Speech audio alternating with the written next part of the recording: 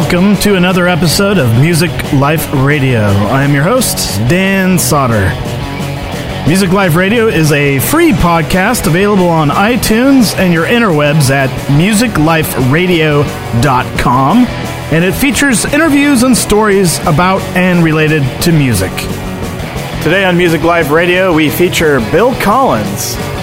Bill is a guitarist, singer-songwriter, and music teacher who has performed for over 35 years, playing everything from hardcore punk to children's music. He has made music with some of the best, gigged in 16 countries and most of the U.S. states, and holds more than 30 releases under his belt. In 2005, he began performing music that supports progressive political causes, especially the labor union movement. Eric Core interviews Bill Collins about his life and extensive musical career, and we capture a live in-studio acoustic performance by Bill playing songs from his latest project, Rabble Rousers. Sit back and enjoy another episode of Music Live Radio, this one entitled Rabble Rouser.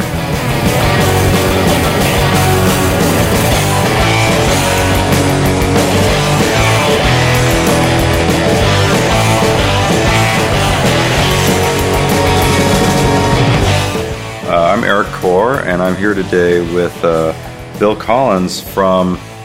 Where do I begin? We'll start with Bill Collins from Special Forces, then we'll go to Bill Collins from MDC, then we'll go to Bill Collins from Christ on Parade. No Christ on Parade. No, okay. There was a Fang in there, and there was an Intensified Chaos in there, but... okay, but there's still more Bill Collins. There's still more Bill Collins. There's Bill Collins from the Swaggerts.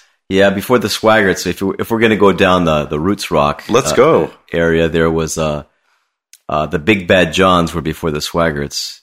And then in 82, when I was playing in my first punk band here, Intensified Chaos, I got into this band briefly called the Wolverines for a while that had like Hector from the Zeros playing bass, and Hector Penalosa, and then Bruce from the Dead Kennedys was the drummer, like the original drummer for Dead Kennedys. Oh, the original drummer, yeah. Wow. Who I guess went by Ted on the record, but his name was really Bruce.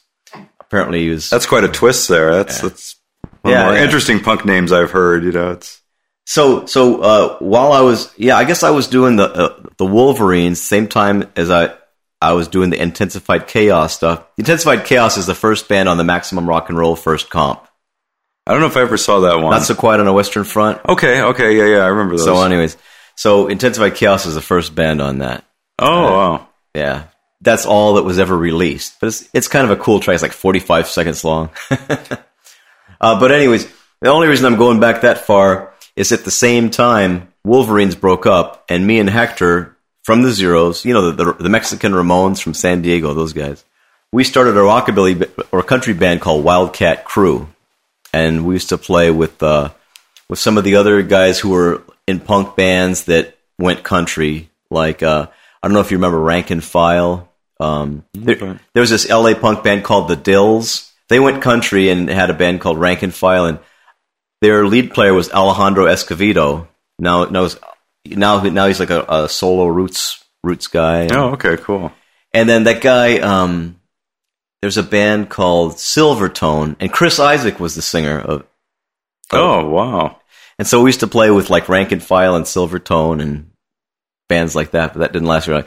The only reason I'm telling you about that is because, like, in my life, it goes back to like punk and country, or like punk and like roots rock. Like they're sort of like parallel. And then later on, I would end up like with yet a third or fourth parallel, doing stuff. Because like I've been doing Irish music for the last 10 years too, the Dammy Boys, and then finally it all sort of culminated in the Rabble Rousers, my pro labor union project. So. Yeah, it's funny because I've noticed over the years that a lot of punks also have this country streak that runs kind of parallel with them as they go along with their music. And I've noticed that as a kind of a common thread with a lot of people. So. Yeah, ain't it weird? Well, I figure it's like, it's 3 chords, sometimes 2, Yeah, well, I think there's a lot of elements in country that are similar in punk, too. There's a lot of it's just the angst is expressed in a different way, but there's a lot of, and also the drinking songs and the effed up life songs and all that stuff. I think there's a lot that can be related to on those levels. Yeah. So, Except the politics are sometimes a little at odds with each other. that's true. That's true. If you don't love it, leave it. Let this song that I'm singing be a warning. If you're running down this country horse, you're walking on the fighting side of me. Yeah, there's a few weird twists that country takes that I don't want to. There's a few places I go I don't want to go. So what got you into music originally? What kind of started it all off for you? The first couple of things I can remember was like my father, who didn't speak to me very often, did have an acoustic guitar. No, I got to ask you because you said you were born in Germany. Were you raised bilingual right away, or were you? You know, I must have been. I never remembered like making a switch. I mean, my mother spoke English. Oh, okay. Because she used to I think she used to work on like Allied army bases like after the war. Okay. I mean, you know, she was she actually moved from Latvia to Germany during World War II. Like perfect timing, huh? So, yeah. But anyways, after the war, she ended up working in I think it was English army camps, doing like stenographer stuff, and then so she used to speak English with an English accent, with a German accent at the same time. So it's kind of funny. What was the question? Oh, how did I get into how to get into music? Yeah, that's where we were. Yeah, I kind of took you on two questions there. So a couple of times I saw my father pull out a guitar, and I remember like 3 songs that he played. Like 2 times I saw him play, and one was the Yellow Rose of Texas. I remember that. One was like this funny song. He must have sang it for his buddies on the bass or something. It's called "She's Got Freckles on Her Butt. She's Nice." And then there was another one, which was like a country waltz, except he sang like a chicken. So how do you sing like? Oh, okay. You know, like so. And it's funny. So I must have thought on some level that was kind of cool. And then I remember like as a slightly older kid, like hearing the Monkees play, and I thought that they were like really cool because they had their TV show and stuff like that. Oh yeah, and they all like lived in the same house and were like rock and rollers, and it was really cool. And you know, I mean, and I thought like, wow, I want to be in a band someday and live in a house with like my best friends and make music, you know. And there's that. And then I saw one of my buddy's friends play Wipeout on the electric guitar, and I'm like, that was like really, you know, that was really it. Like wow, I really want to do that. That was like so cool. Now, were you living over there or over here by that time? No, time? I was living in Benicia, in California at the time. Okay. So I must have been probably like 4th or 5th grade when I started like really noticing music. And then like later on, I sort of turned to the guitar as a way to like get away from a lot of people that I hated. Like it was kind of like a little redneck town at the time. And so I found a guitar teacher, luckily. And that, you know, created my own personal world, which is what we can do with music sometimes, right? Oh yeah. And I was lucky. My big sister, 5 years older than me, was of an age that she was getting asked out a lot, and she liked me enough to include me on on some of these dates. Like, so yeah, I'll go out with you, but my little brother's got to come, you know. And so she would take me to these shows at Winterland. Oh wow! And you know, so I got to see like, you know, Deep Purple on the Machine Head tour, and oh my god, that must have been amazing. Grand Funk Railroad, you know, like early on. So this was like the probably late '60s, early '70s. I was like much too young to be going to these things, but you know, I skipped an important thing. My first ever concert. My mother took me. I was in 7th grade because I heard there was going to be a free concert near the town where we lived, and my buddy and I were going to ride on bikes to go check it out, right? And then it got moved, and it was like too far to ride on bikes, so I asked my mother if she'd take us. And it was this free Rolling Stones concert that ended up at Altamont. Yeah. Oh my god. that was my first ever experience to like real life. Were you music. there for that? Yeah. Wow. Yeah. I mean, we didn't stay till the Stones, but man, you know, afterwards, I mean, it was pretty wild. It was pretty wild. You know, my little, you know, fairly just off the boat European eyes, like got like really, really wide, you know. I'm like, this is pretty cool. Because all these people were like other than the small town people that I lived with, you know, messed up as some of these people were. I mean, like, some of these were like naked bikers, like big old beer bellies, dragging around like, you know, gallon jugs of Red Mountain Burgundy. I don't know why I remember that particular thing, like hollering obscenities and like, you know, people, I don't know, smoking this and snorting that on either side of us. And my mother's like, oh my God, where am I? You know, what am I doing in this country, right? And you're lucky she was innocent enough to actually take you. You know? Oh yeah. And yeah, my father was long gone by this point, but you know, I guess I got to hand it to my mother. She was pretty game. But like, we didn't stay for the Stones. We saw like some of the bands, and then she's like, it was starting to get dark. And she's like, we got to get out of here. And I was like, oh, but Mom, you know. And then on the way home, she's like, you know, Billy, I took you to this place to show you that there's people in the world you just don't want to be like. You know?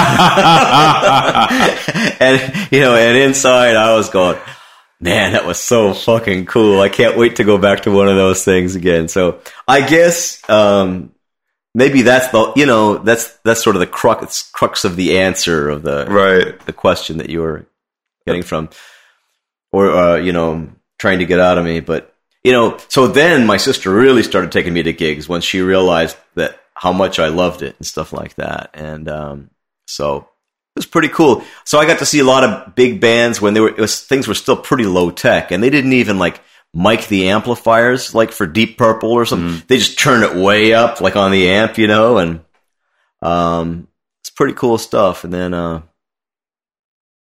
know, I don't know. I got through high school like playing the guitar a lot, and then I after high school I heard that Eric Clapton holed himself up in an apartment for a year just practicing and creating his own style. So I'm like, that's what I want to do.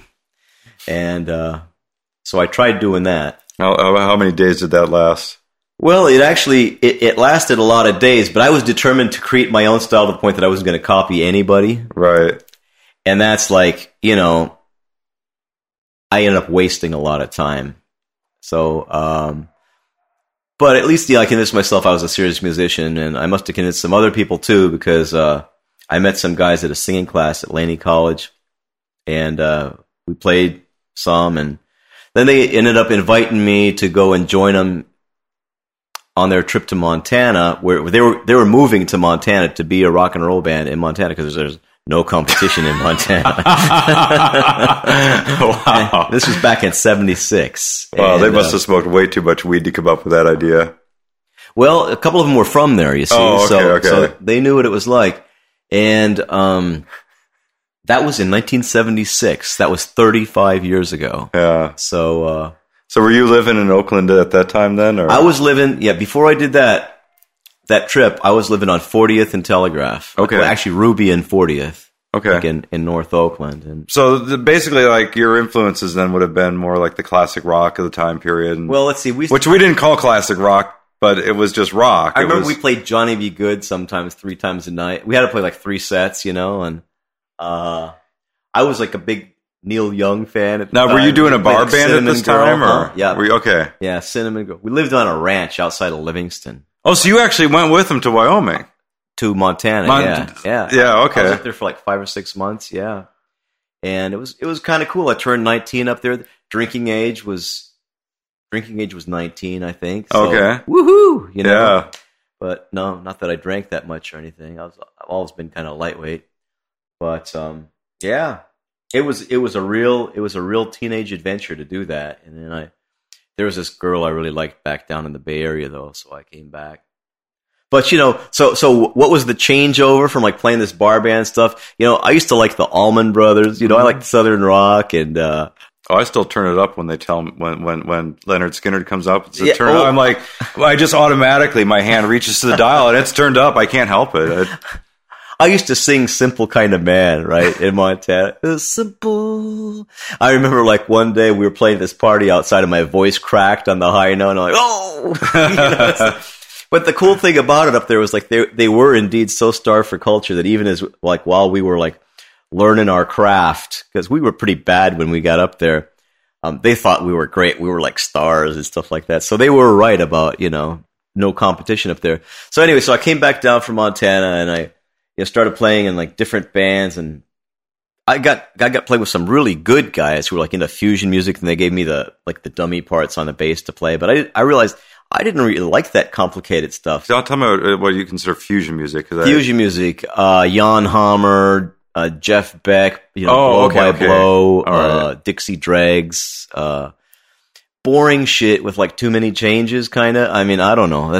No, it's like technique stuff. Like Joe Satriani is kind of like where Yeah, it's like they're exactly, technically really, exactly. really good, and it's just really boring to listen to.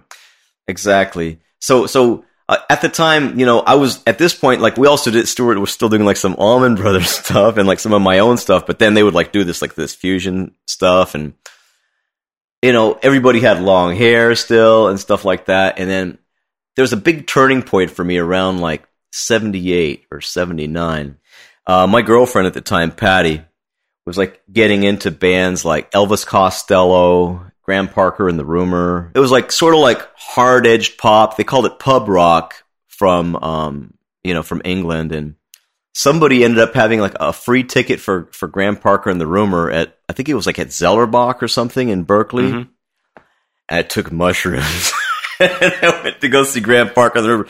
And it was like no long guitar solos. It was 3-minute songs. When there was a guitar solo, it was like, 5 seconds long, real tight arrangements, 2 guitars, real gritty voice singer. I'm like, wow, I don't think I like long jams and very complicated music. I like stuff that has like really goes for the gut. And so I ended up starting a band with some guys that played like that type of music, and the hair just got Started shorter and shorter. Yeah. We used to do a lot of stuff by Dave Edmonds and Nick Lowe. They had a group called Rock Pile. So we did a lot of Rock Pile covers, and Graham Parker, and I was writing songs in that genre. And then so I was already like on the way downhill, like down the punk slide, and at the alternative school where I taught, which is now called Holden School. It's in Orinda. Oh, so you were teaching back then? I was a student at the alternative school before I was a teacher, yeah. I graduated from there in 1975. Oh, wow. Right before I went to Montana. And and I came back and I taught, and then they gave me a job eventually. So I actually taught there for a long time. But I remember like 1981 was the year that the punk started coming.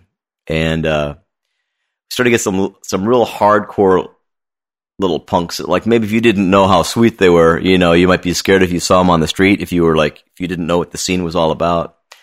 And so we had a whole bunch of punk rockers, and they started like bringing me stuff like for guitar class to learn, like Exploited and GBH and Sex Pistols. And so you actually got turned on by your students. Mm-hmm. That's really cool. Mm-hmm.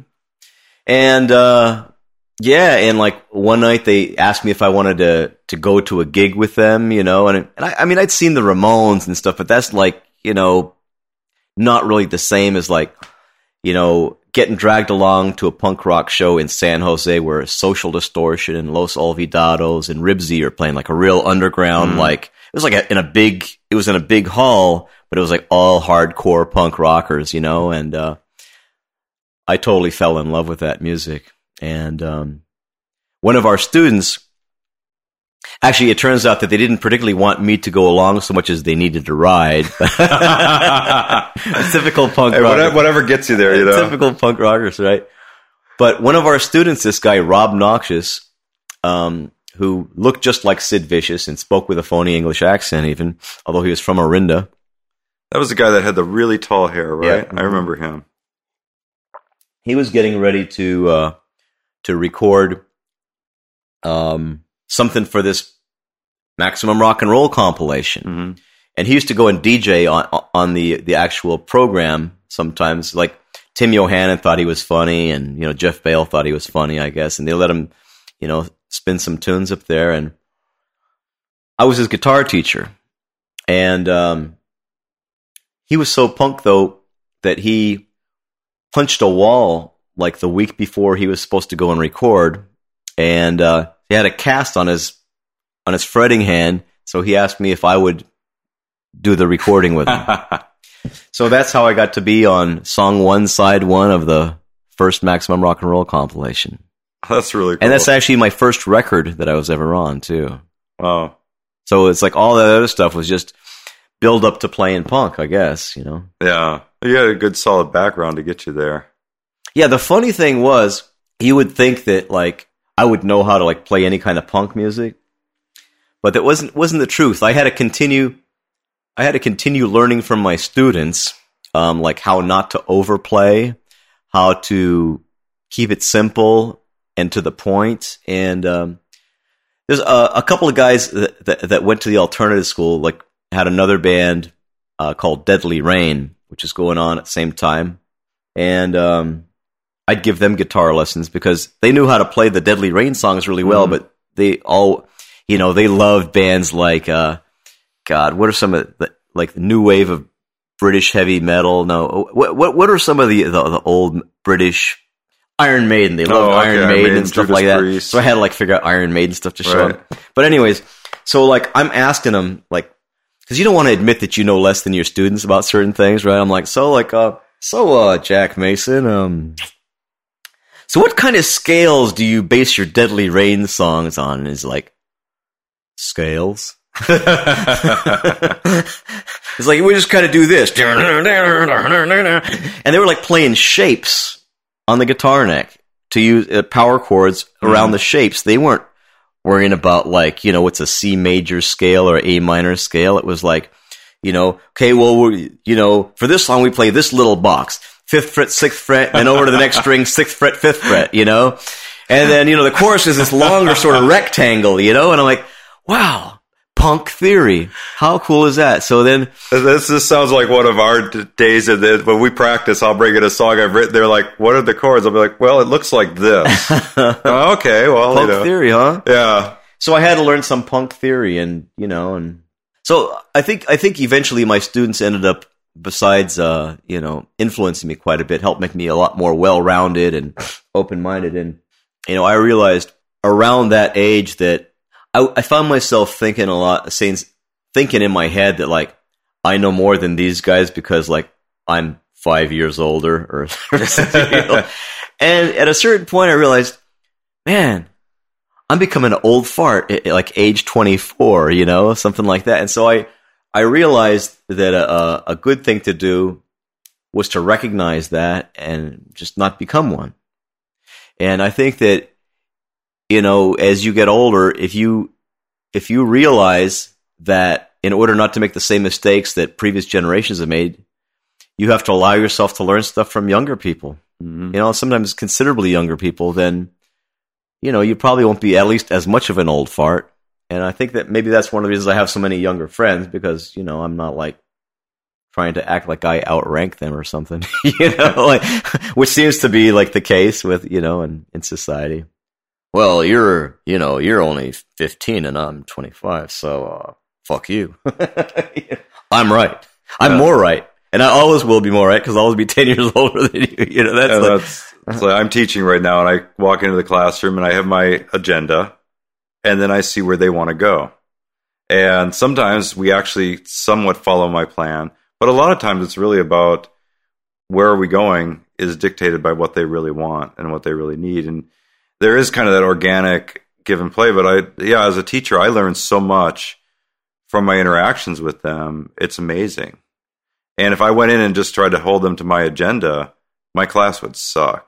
I mean, it would just be so boring and so lame.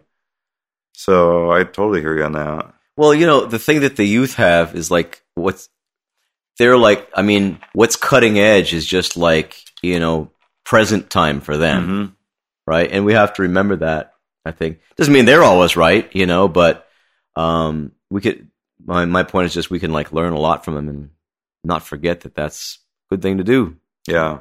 As we work our way up to the Rebel Rousers, where you're at now, what are some of the high points in there for you? I mean, what are some of the things that really stand out to you, or that if somebody was going to look at, like, if you were going to just give somebody a synopsis of what you've done, that was really important to you and really significant. Are you talking about the rabble-rousers, or just the things that have led up to that? Because I really want to talk. Because what you're doing now is really, really important work. But I kind of want to give you a chance to kind of like fill in the blanks for people who are just getting to know you through this right now. Well, after Intensified Chaos, after I left the band, because I don't know, I kept getting yelled at by Rob, the singer. And it was your former student, right? Yeah. And he was like fairly high strung, and he wouldn't just say, "Hey, Bill, can you do that a little bit different?" He'd go, "Bill, what are you doing?" in my ear while I'm playing, right? And I'm like, okay, I don't really need to do this. So I thought I'd start my own band. There's this guy who worked at 7-Eleven on Telegraph near Berkeley campus, who was like one of the most striking-looking people I've ever seen. He was like a tall, very physically fit African-American guy, worked behind the counter 7-Eleven, and he had like his triple mohawk, and I think he wore sunglasses like in the 7-Eleven, and he was like, seemed very angry all the time. And I was jamming with this bass player, and we were like coming up with some tunes, and I knew I could never be a punk singer. Like I could write the music, but I'm like, I want somebody who really seems to be from the scene and could be probably a great frontman. And so I gave this guy at the 7-Eleven, whose name happened to be Orlando X, a cassette of like 6 songs that we had come up with. And I'm like, I went and introduced myself to him. Oh, so you didn't actually know him or anything? No, I didn't know him or anything. I think like maybe he, I seen him with some of my students or something like that. And I'm like, hey. He's like, I'm like, we're putting a punk band together, and we're, auditioning singers. And if you're interested, here's a cassette tape of some music. If you're interested, put some lyrics to them, and we'll try you out. And I don't remember how much time transpired from that point until we had our first like band rehearsal. But he came down and he had all of those songs down with lyrics, and we had like a great songs. Like, let's see, one was called Government Games, and one was called Fucking Cops, and one was called Maggots, and Death on Holiday. Death and Havoc. I'm like, these are like pretty punk songs, and Orlando just whipped them right out. And, he had this like real massive presence, and, I thought, was really, really good punk singer. And plus he knew everybody in the punk scene. Everybody wanted to see him up on a stage. And so we had people coming to see us right away. And it was good because, like, God, our first gig was with Toxic Reasons. Oh, God, that's one of my favorite bands. At a place called Receiving Studios. Their album, Killed by Remote Control. Yeah. It's still one of my all-time favorites. And then, like, I think our second gig was with Discharge at Ruthie's Inn. And, we ended up playing with all these really great bands. Do you remember Stuart, who used to do the booking at Gilman? He used to tell me stories about Orlando and how Orlando would come into Gilman, pick him up, carry him into the booking room and say, all right, you're booking us. When are we playing next? And he's like, of course I was booking them. I had to. It's Orlando. Here's the band Special Forces with Make the Leaders Fight.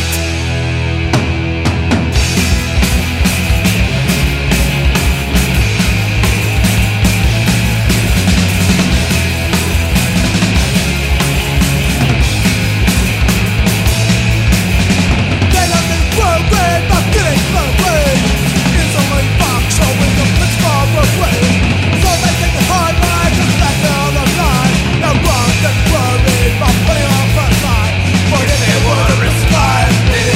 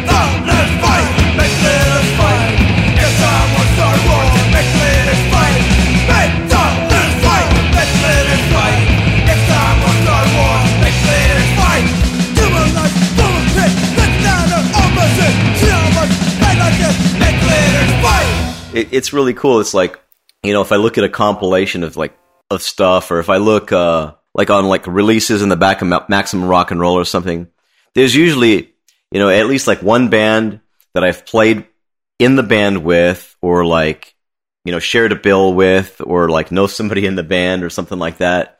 I mean, we played a whole bunch of shows like Special Forces did, and started to get pretty good. I mean, we went through some different members. We had, towards the end, we had Dave Chavez on bass, from Verbal Abuse, Code of Honor, and Tom Flynn was bass player for a while. He was the original guitar player from Fang, and he's just an amazing musician. And we had a really kick-ass female drummer too, Anna Chapman, who was Deadly Rain's old drummer. She's like a really wild thrash drummer. And but I don't know, it was just being part of that scene was just, it was a real lifestyle. It was a real lifestyle. You went to the gigs every week, and you hear stuff about people that happen. It's like hearing about stuff that happened to your family, it's stuff that will get you real excited or pissed off or something like that. And then we broke up, and big period of depression because we were just starting to get really popular. One of our last gigs was we played this Right to Harvest festival at Civic Center in San Francisco, and then we played with this band Legacy and Sacrilege up at the River Theater in Guerneville. And, so we were metal people were coming to see us, and all kinds of people were seeing us. And then we just, when you're that close with band members and traveling around and having rehearsals and stuff like that, a lot of times just, there's clashes of opinions and stuff like that. And, I think when Orlando yelled, "I quit," and I yelled, "I'm glad," it was it was unfortunate, but it's probably healthy for both of us that happened at the time. But he ended up keeping the band going for a while, and I got asked to join Fang, and Fang said, guys in Fang called me up and said, "Hey, we're going to do a U.S. tour, and then we're going to do a European tour. You want to go?" I'm like, yes, indeed. I ended up doing 4 Fang tours. Oh, wow. And then after all that Fang shit hit the fan, like all the America's Most Wanted stuff and all the bad junkie stuff, then MDC asked me to join. And so I did a couple of MDC tours, an album with them. I did 2 albums with Fang, one that never got released. And then I ended up having a kid. And so that was in 1990. And shortly after that, I moved to Connecticut. And I didn't get another band till 97, which was the Baltimore Foot Stompers, which was like Connecticut street punk. We had Al, the singer from The Pissed, playing bass, and this guy Jim Martin, the singer from this band Broken, who's like pretty well known these days, being our singer. And the problem was like trying to play like punk rock over there. The scene was much smaller, and oftentimes you'd be playing these basement shows for the other bands, and it was it was too much of a contrast from playing for like 1,000 people in LA with MDC, to playing Joe, Sam, and Bob, from the No Names, and in somebody's played basement. enough of those shows, yeah. And then when you do get a good club gig, then it seemed like the audience was so many of them were 15, 16 years old, and I didn't have anybody to talk to after the gigs. And plus there were no girls, there were no women. My wife and I divorced out there in New Haven, and I'm like, geez, this is not the best scene for me to be in because I'm playing punk rock and the only people I'm encountering are 15-year-old boys. And so these guys in this band, in the rehearsal studio next to us, the Big Bad Johns, I started to go see them play. They were pretty strong rockabilly country, with sort of punk edge too.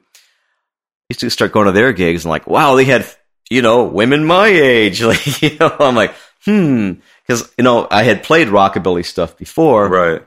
and so their guitar player was on the way out, and so they asked me if I'd play some gigs with them. My first gig with them was opening for Dave Alvin of the Blasters in Richmond, Virginia, at one of these festival sort of things, and it was kind of a proud moment for me.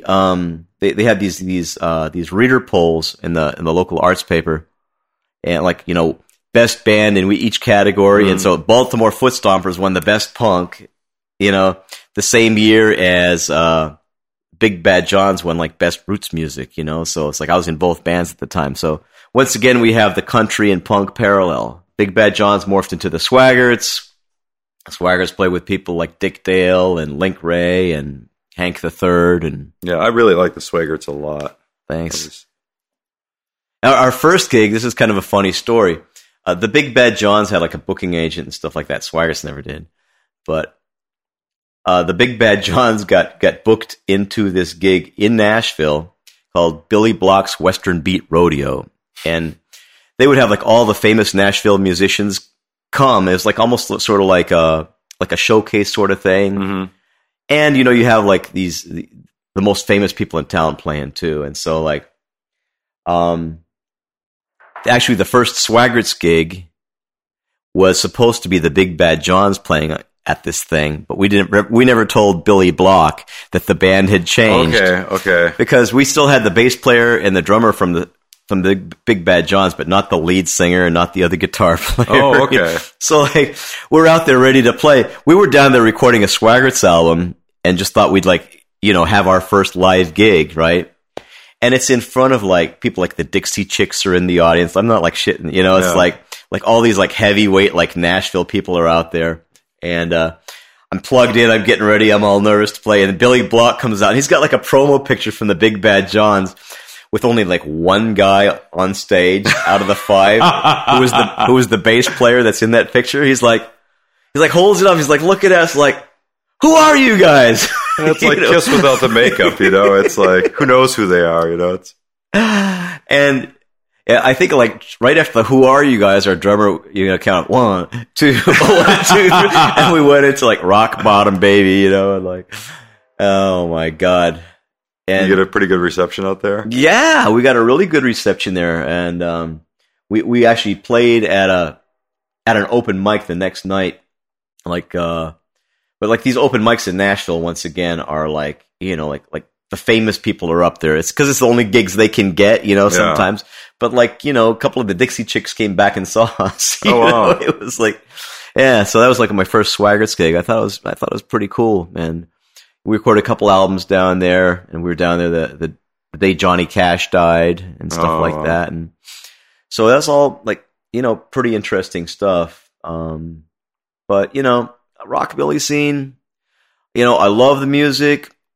Don't necessarily mesh well with the politics of a lot of that stuff. There's there's a lot. There's some people like to dress like the 50s because they think it looks cool. Some people dress like the 50s because they kind of wish it was the 50s. Yeah, no, we've encountered that at gigs where we've wound up playing with rockabilly style band. Well, I was in a bar fight with a rockabilly style band once, and it got pretty nasty because they were stuck in the 50s.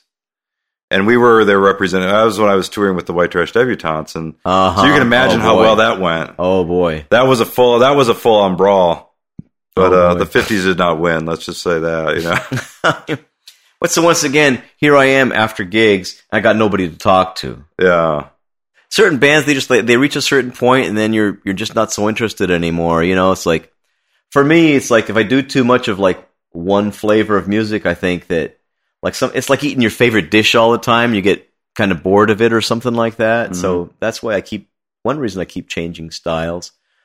But I got asked around that time. See, I wasn't just playing Swaggerts and stuff like that. I do some solo stuff, and MDC would come to New Haven, and I'd get up there and play some songs with them, and or Neurosis would come through town, and they'd stay at my house, and or Rancid, would come through. And because when I was in MDC, Matt from Rancid was a bass player. And so that sort of kept me grounded in the punk scene and stuff like that. And, be in contact with some people out here, like, you know, Kate Knox, and she was the one who tried to get me to go to the first, like, early Bob festival. She was telling me about that, the Bremen, Oakland, Bath punk festivals, and people were trying to figure out a way that I could participate, you know, even though I didn't have a band and stuff like that. And somebody asked me, my friend Daniel from Bremen's, asked if I would be willing to play some acoustic guitar for a bunch of punks on a boat, because they were going to like charter a boat and go up and down the river and drink. And it's outside of Bremen. And I'm like, what kind of music could I play for a bunch of drunk punk rockers that they wouldn't like want to like throw you over the boat, throw me over the boat, right? And that's when the first germ of the idea of playing like Irish drinking songs popped into my head, because it's like, you know, Irish folk music is about as close as you can come, I think, to punk music on acoustic guitar. I mean, just like, because like there's shouting, you know, there's drinking, there's fighting, you know, and so that was must have been about 10 years or more ago, I got to the point where I could start playing like Irish gigs. Mm-hmm. And I ended up playing those for punk rockers. And indeed, the punk rockers eventually came around to it and liked the shouting around and stuff like that. Oh, yeah. And now that I think there's like more people doing that kind of stuff too, which I think is kind of cool. So it makes it easier for me to reach out to people like that. But oh my God, I got to tell you about my first ever official Irish gig. This is pretty funny too. To me, it's like almost like the Altamont story. Like, I don't like start small. I mean, it's not always like intentional, but there was this. I went through this really depressed time after my divorce. I go out and get really drunk, and then, you know, I'd be too like hungover to cook anything. But there was this little Irish diner, like a block away from where I lived, and I used to go in there, like, listen to the waitresses talk, because they were all like probably like illegal and off the boat, you know. And I started like getting like a crush on one of them, and so I thought, like, wouldn't it be nice if I got my Irish act together enough that I could go in there and play some Irish tunes on St. Paddy's Day, right? And so like, and try to impress this waitress, you know, like who knows? Maybe then I ask her out if I got my courage up, you know. And so I asked the people at the diner if I could do it, and they said, "Oh, sure you can, Bill. Sure you can. All right." And so I was in there eating breakfast one time about a couple of weeks after that, and it was a week to St. Paddy's Day, and this you know, acquaintance of mine is sitting down next to me, somebody who used to somebody who booked Toad's Place, a big club in New Haven where like the Rolling Stones played and stuff like that. And I'm saying, you know, hey, if you're not doing anything, I'm playing Irish tunes here on St. Paddy's Day. She's like, huh, Bill, how would you like to open for the Clancy Brothers at Toad's next week? Oh, wow. And I was like, oh, you know, like humming. I'm like, okay, let me get back. I'll call you tomorrow, right? I went right home. I practiced my set, and I said, I gotta do this gig. If I don't do this gig, I'm like the biggest wanker in the world. And so I did it, you know, and it was great. It was great. It wasn't as good as my next performance with the Clancy Brothers was, but after I played with these guys, I was invited to their after party, like the Clancy Brothers after party, which was pretty interesting. And I was told by the lady at the diner, everybody called her Ma. She's like, you know, when you get in there, you better be ready. They're all going to be sitting around the table, and what they do when the Clancy Brothers get together is they go around the table, and everybody either has to tell a story or like sing a song, right? And so just be ready. Don't let them take you by surprise. And so after the show, you know, I drive over to where the bar is. This bar where they're eating, you know, it's after hours. It's shut down. The door is closed and stuff. So I go to the bar next door, and I down 3 shots of whiskey like really fast before I like knock on the door, and they're trying to send me away, and like, oh, it's you, come on in.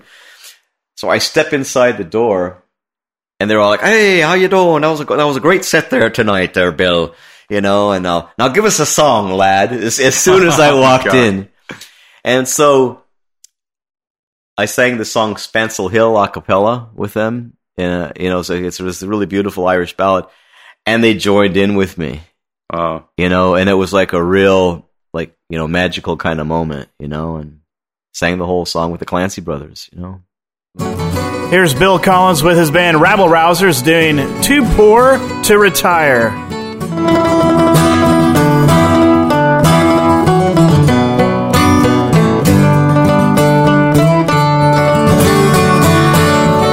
All my life is in its twilight, with dusk not far behind.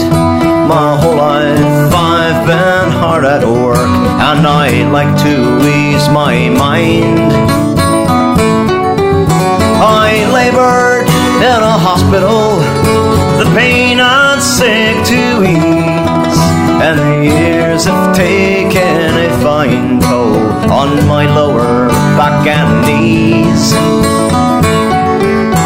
I have a dream, I'm resting, my feet up by the fire. To forget it might be the best thing, I'm too poor to retire.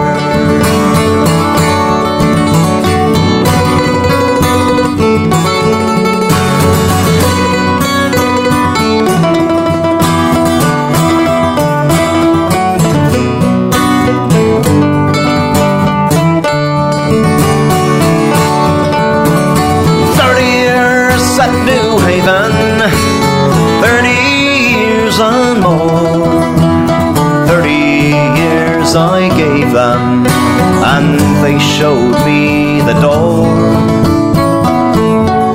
With a pension that they gave to me to reward my servitude, $190. Don't you think that was downright rude?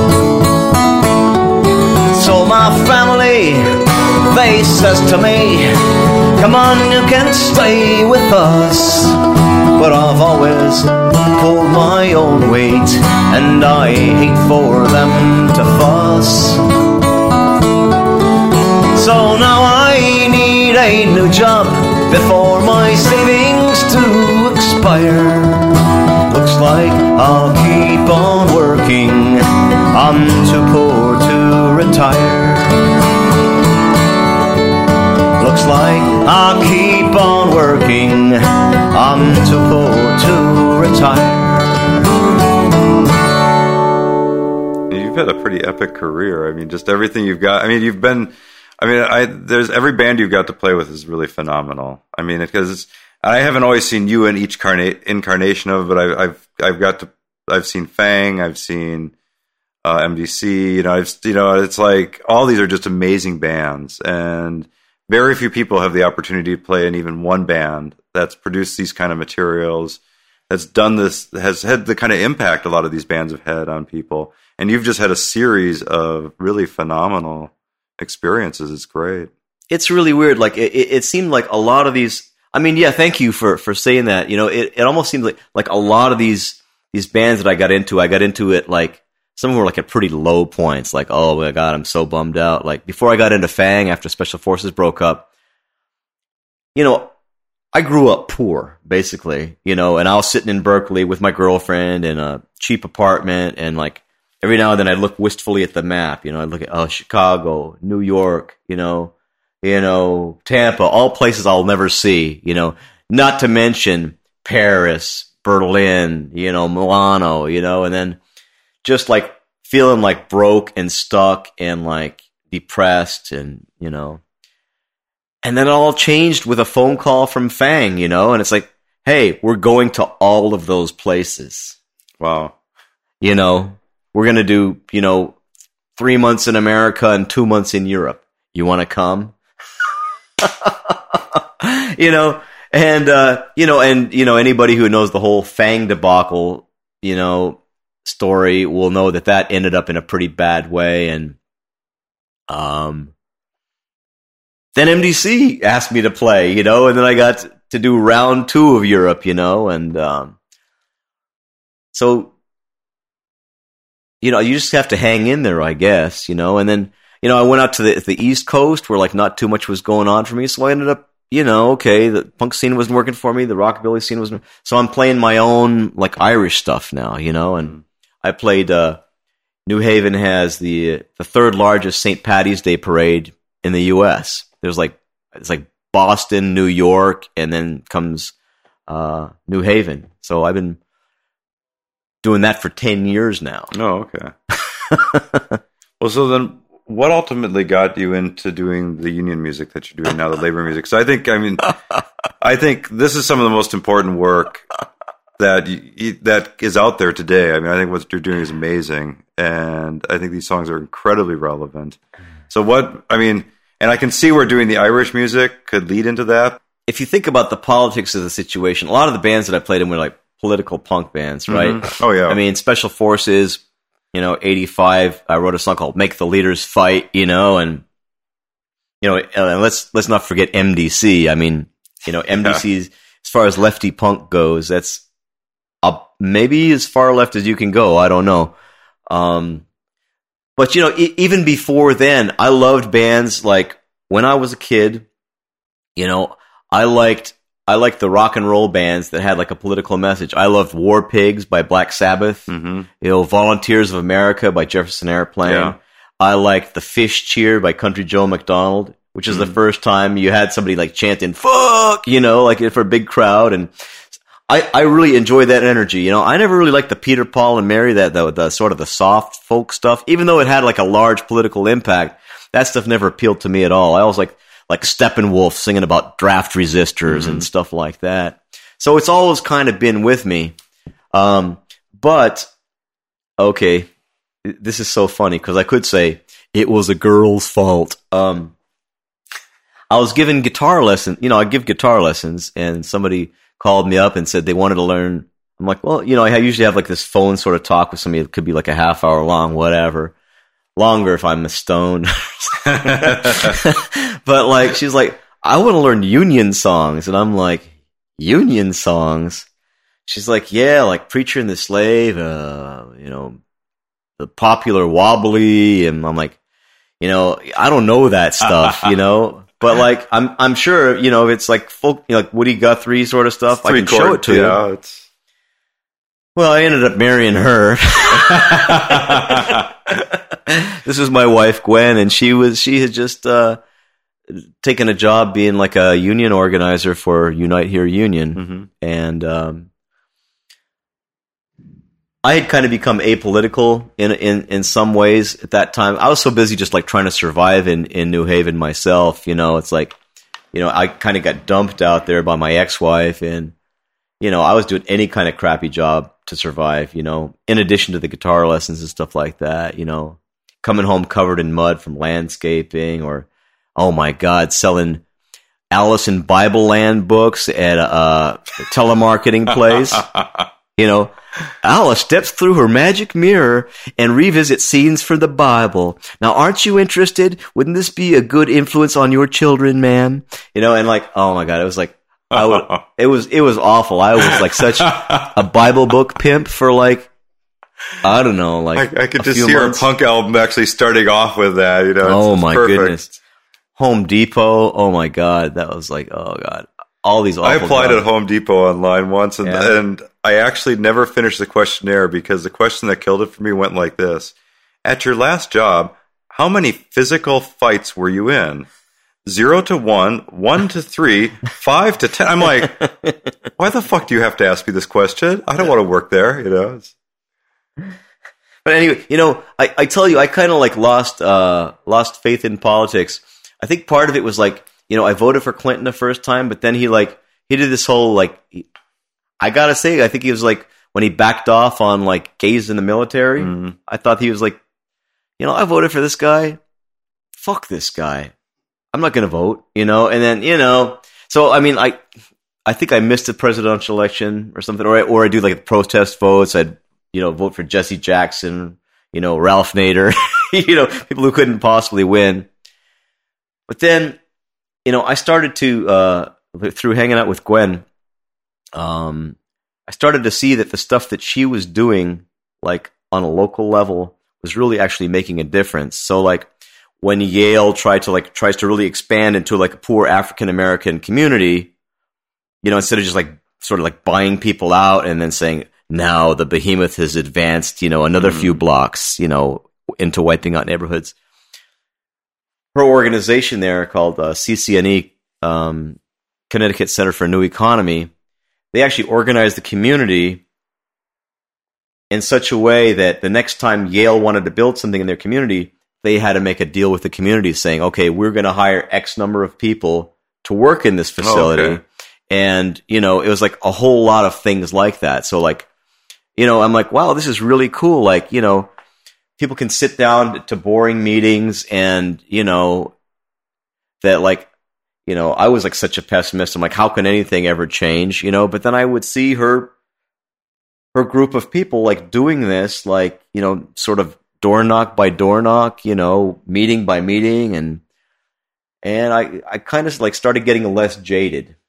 And after a certain point, she wouldn't discuss her work with me too much unless I really asked her specific questions. And finally, I started learning more and more stuff about it. I started going to some of the meetings, and I'm like, man, these meetings are fucking boring. They need some music, And I don't mean like when all the hippies stand up and hold hands and go, we shall overcome.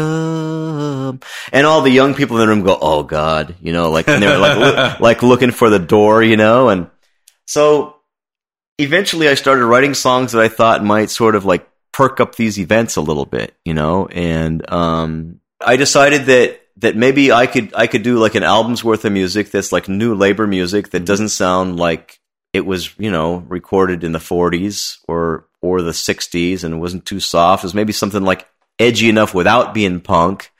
It had like nice melodies and, picket line chants in there, and maybe you might be able to make a difference. My idea was to have something out released before the 2008 presidential election that could help Obama get elected. Or at the time, it was like whoever the Democrat was going to be. Right. Right. I recorded in Germany. I recruited people saying, hey, listen, if we can, sort of help sway people with music to get a good guy in office, then we're actually helping to change the world because, like, as America goes, sort of so does the rest of the world. And so I recorded these guys from this German. I recruited these guys, this German roots rock band, Velvet Tone, and on bass and drums. And I got like probably Germany's most famous punk rock guitar player. He's like Joe Strummer or something over there. This guy named Elf from this band Slime. Like Slime was a punk band that started in '79, and they're the equal of any punk band in the world, except they sing in German. So like they're kind of stuck to the German-speaking countries, right? Yeah. And I mean they've broken up and reformed a bunch of times, and they're actually right now they're going through a whole like reunion phase and playing stadiums for like 30,000 people in Germany. Oh, wow. I've always loved punk rock sung in German because it's such a great language for it. Like I remember years ago finding this band Bluten Eisen. And that was just really, there's something just profoundly edgy about hearing it in that language. It was incredible. It's a good martial language, yes. It is, yeah. So, and just to complete things, I had this guy that I was doing Irish music with, sometimes Gary McConney, in on banjo and guitar, and then there we had the whole mix. Okay, we had the roots guys, the Irish guy, and the punk guy, and we're all playing union music, right? So that's kind of like everything that I'd done before, As kind it of should be, kind of came together, in this project. I guess my target audience was probably more like people of European descent, because it had like really kind of this Irish sort of a thing, like Irish and country sort of a thing, really a lot of it. The funny thing was, after I recorded the album, I went and volunteered in Virginia for Obama for 2.5 months because, we're doing voter registration down there and ended up registering a whole bunch of people. But a lot of the people that we were registering were African Americans, and they didn't respond so well to like the Irish and the country influences. So I had to think about things that I could do that would appeal to an entirely different demographic. I mean, before I was playing what I knew, okay? And then like after 2.5 months in Virginia, I started hearing different things and seeing what people responded to. And the first song I wrote after Virginia, or like during Virginia, was a reggae song, and people were digging that, you know, and, you know, solo reggae guitar. Then we'd do the do-do-do-do-do sort of beat, you know, for like, to have the group of like door knockers like sort of chant along and stuff like that. And, you know, now I've got a song it's kind of like, it's almost like the You Give Me Fever riff, you know, boom, boom, boom, boom, boom. Just got to play for the demographic, right? But I never really know like who's going to be in the audience. So it's always like tricky, like what songs am I going to, you know, have to perform, or like what's going to work with various people. I started putting picket line chants to music too, you know, we are the Union, mighty, mighty Union, you know, stuff like that. And then I had this calypso that I wrote, put the car in D for the midterm elections. And so, you know, I don't know, I guess you're only limited by your imagination sometimes, you know. I'm still writing these songs, kind of tired of my repertoire again, so started writing punk songs again. So it's like, it's coming back around to that, you know. Yeah, my newest one is FUC, the Tea Party. Any nice Tea Party people are out there listening, well, just like how it's supposed to sound. FUC. Okay, maybe I don't spell too well, but FUC, the Tea Party. So now I'm spending more time in Oakland again. I want to start visiting out here more, and like my friends here play the best punk rock on the planet, you know, I think. And once again, I'm getting influenced by the punks. And so I know it's like a big old mishmash. I don't know how to write my bio because it's like, it's too convoluted, you know, I don't know how to do it. My success has mostly been, you know, in the places I've traveled, and people I've played to, people I've met and stuff like that. I mean, I've never really made much money doing this, but there is one bit of success that I can share with you guys, which is off the Rabble Rousers CD. There's a Woody Guthrie song that we cover, Union Made, and HBO is going to use it for one of their episodes of a new show called Enlightened, starring Laura Dern. It's a new HBO series, and they're finally something, I don't know, like why something mainstream like that would seem like it's like some sort of like, you know, a milestone or something. Maybe just like recognition from, you know, from a recognized, you know, source is kind of cool eventually. Oh, yeah. Know? And here are the Rabble Rousers performing Union Made. There once was a Union maid who never was afraid of boots and the gigs and the company things and the deputy sheriffs who made the raid. She went to the Union Hall when a meeting it was called. When those Legion boys came around, she always stood her ground. Oh, you can't scare me, I'm sticking to the Union. I'm sticking to the Union. I'm sticking to the Union. Oh, you can't scare me, I'm sticking to the Union. I'm sticking to the Union till the day I die. This Union maid was wise to the tricks of the company spies. She couldn't be fooled by the company school. She always organized the guys. She always got her way when she struck for better pay. She'd show her card to the National Guard, and this is what she'd say: oh, you can't scare me, I'm sticking to the Union. I'm sticking to the Union. I'm sticking to the Union. Oh, you can't scare me, I'm sticking to the Union. I'm sticking to the Union till the day I die.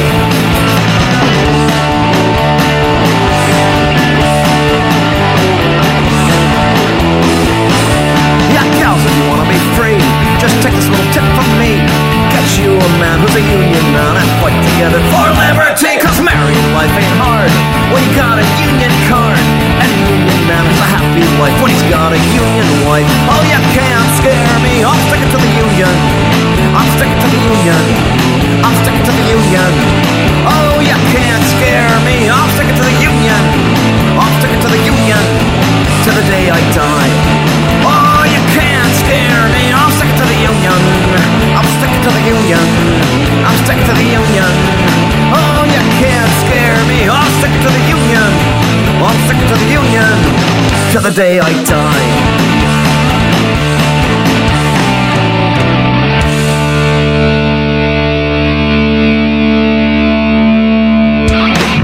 I just kind of like to bring this all full circle. I'm just thinking if there's some 15-year-old kid in Benicia listening to this right now who's thinking about picking up a guitar and has no idea what the fuck to do with their life, what would you say to him? Try to keep open mind. Yeah, if you're playing the guitar, play what you love, and you know, that doesn't mean it's always like what's popular. I mean, if you love what's popular, play what's popular, you'd be successful a lot sooner than I was. But I never really played what was popular. I always played what I loved, you know, and try to listen to that inner voice, you know, to listen to your gut and play what makes you happy. Yeah. You can create your own world, you know, in the middle of a really crappy situation if you like embrace that musical spirit, I guess. Cool. So if people want to check out your music, they can go to BillCollinsGuitar.com. BillCollinsGuitar.com. The nice thing that's on the website is like my discography up to a certain point. Yeah. You know, so you can find a lot of that stuff online, even though you can't listen to it on the website. But it'll also tell you, like, if you're interested in getting the Rabble Rouser CD, like the information, like you can buy it, how to buy it there. But, you know, go unions.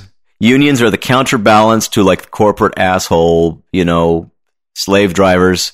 That's why we have a middle class. That's why we have a middle class. And if you trace the history of the unions, you know, in regards to the middle class was always stronger when the unions were the strongest. Yeah. And now that the unions have been declining in membership due to various like underhanded dirty tricks and stuff like that, our middle class is just fading away. So if you want to support the middle class and make the people who aren't quite middle class yet have an easier life, support your local unions. Cool. Any last thing you want to let people know before we get you to play us some songs? Oh God, I got to play it too, don't I? Well, I got the Rebel Rouser CD in my car out front, but I mean, you know, I wouldn't mind hearing you play. I could try. Let's see. Anything else? Any other thoughts? Don't be an asshole and don't be an old fart. All right. Thanks, Bill. You're welcome. Thanks for having me.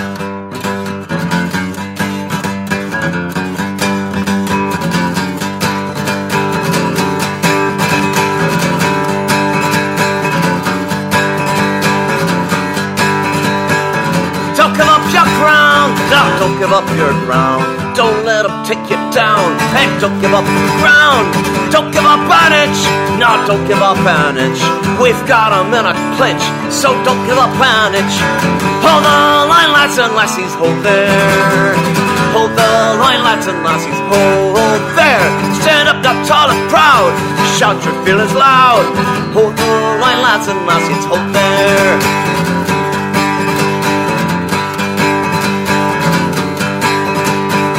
Don't give up the fight. No, don't give up the fight for what you know is right. No, don't give up the fight. Don't give up a yard. No, don't give up a yard. Don't you drop your guard and don't give up a yard. Hold the line, lads and lassies, hold there. Hold the line, lads and lassies, hold there. Stand up, now tall and proud. Shout your feelings loud. Hold the line, lads and lassies, hold there. One, hold on, they're nearly on the run. Hold there. Two, hey you gotta stick like glue. Hold there. Three, you say they'll tuck their tails and flay. Hold there. Four, we score, they're headed for the door. Hold there.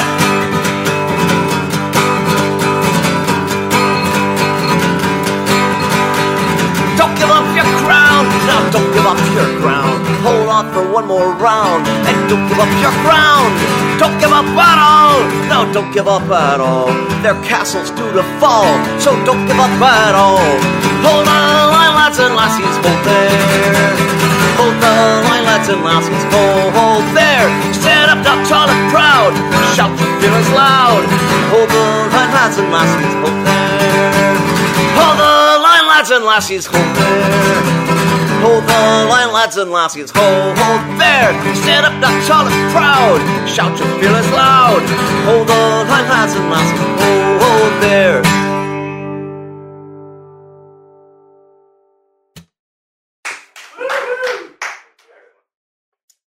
You guys want to help me do I Say Union? Union now, huh? Can you sing that? Can you do the nows on the Union now? You guys got to come over here to do that? I know that was one that you liked off the record. I love that one, yeah. He says Union, we say now. Okay. Pretty much sums it up, I think. This is one of the ones I usually play like at the gigs. That people like this one. But okay, so here we go. So I say Union, you say now.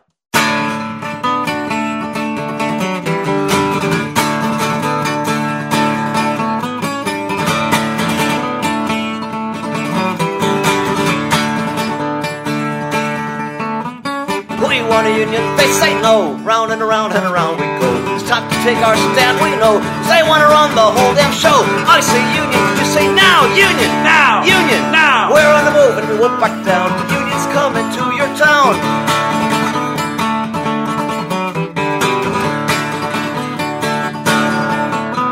They don't want to pay us what we're worth. They don't want to pay us what they owe. They don't want to pay a living wage. Time to stand up and say no. I say union, you say now. Union, now. Union, now. We're on the move and we won't back down. The union's coming to your town.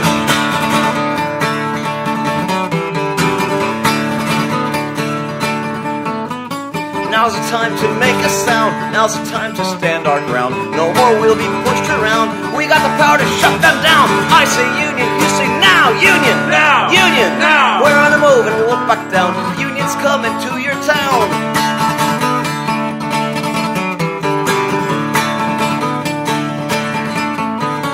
Why are we here? It's just because we're dedicated to the union cause. We'll make some noise, raise a fuss, show our power to the big bad boss. I say union, you say now. Union, now. Union, now. We're on the move and we won't back down. The union's coming to your town. Union, now. Union, now. Union, now. Union, now. Union, now. Union, now. The union's coming to your town.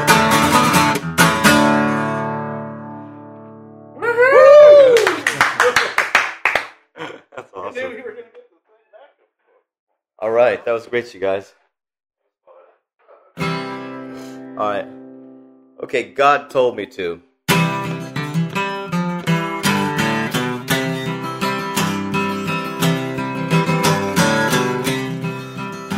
Oh, actually, I would like to dedicate this one to all the asshole politicians who just try to get power by pretending how religious they are, because they're a bunch of fucking liars. And I originally wrote this one for George Bush and Karl Rove. So, anyways, okay.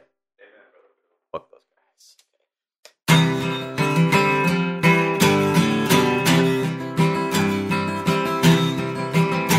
Good actors they are. They look so sincere. When making a speech, watch them squeeze out a tear. Tell us they're so holy, the good Lord they thank. Off camera, they laugh all the way to the bank. Speech writers at agencies wake up a slogan guaranteed to wrench hearts and get sympathy flowing. They lead we, the people, like a bull by the nose. They feed us the stuff a bull drops on the road.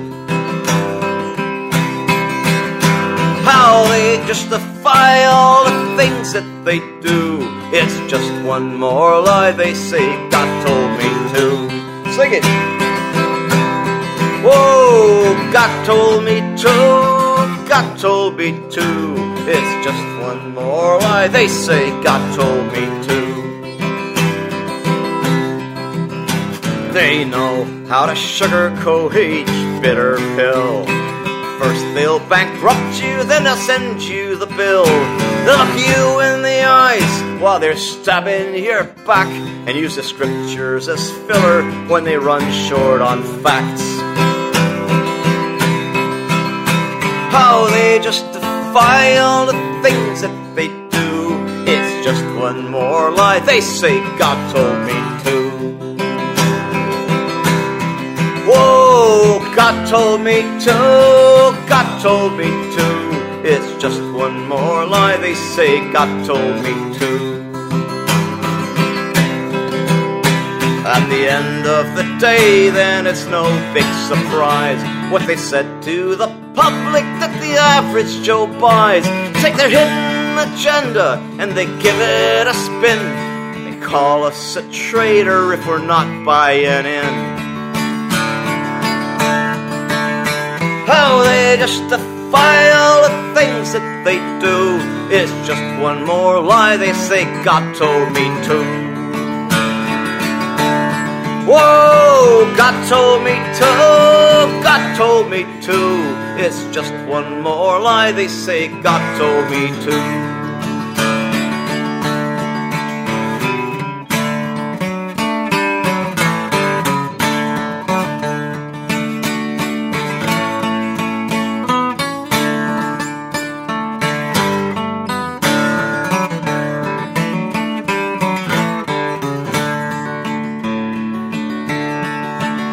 They say God gave them the money, God gave them the might, God gave them a mandate to show us the light. They say it's not lust for power, no, it all stems from love, and they were just following orders from the man up above. How they justify all the things that they do, it's just one more lie they say God told me to. Whoa, God told me to, God told me to. It's just one more lie they say God told me to. Whoa, God told me to, God told me to. Like serial killers they say God told me to.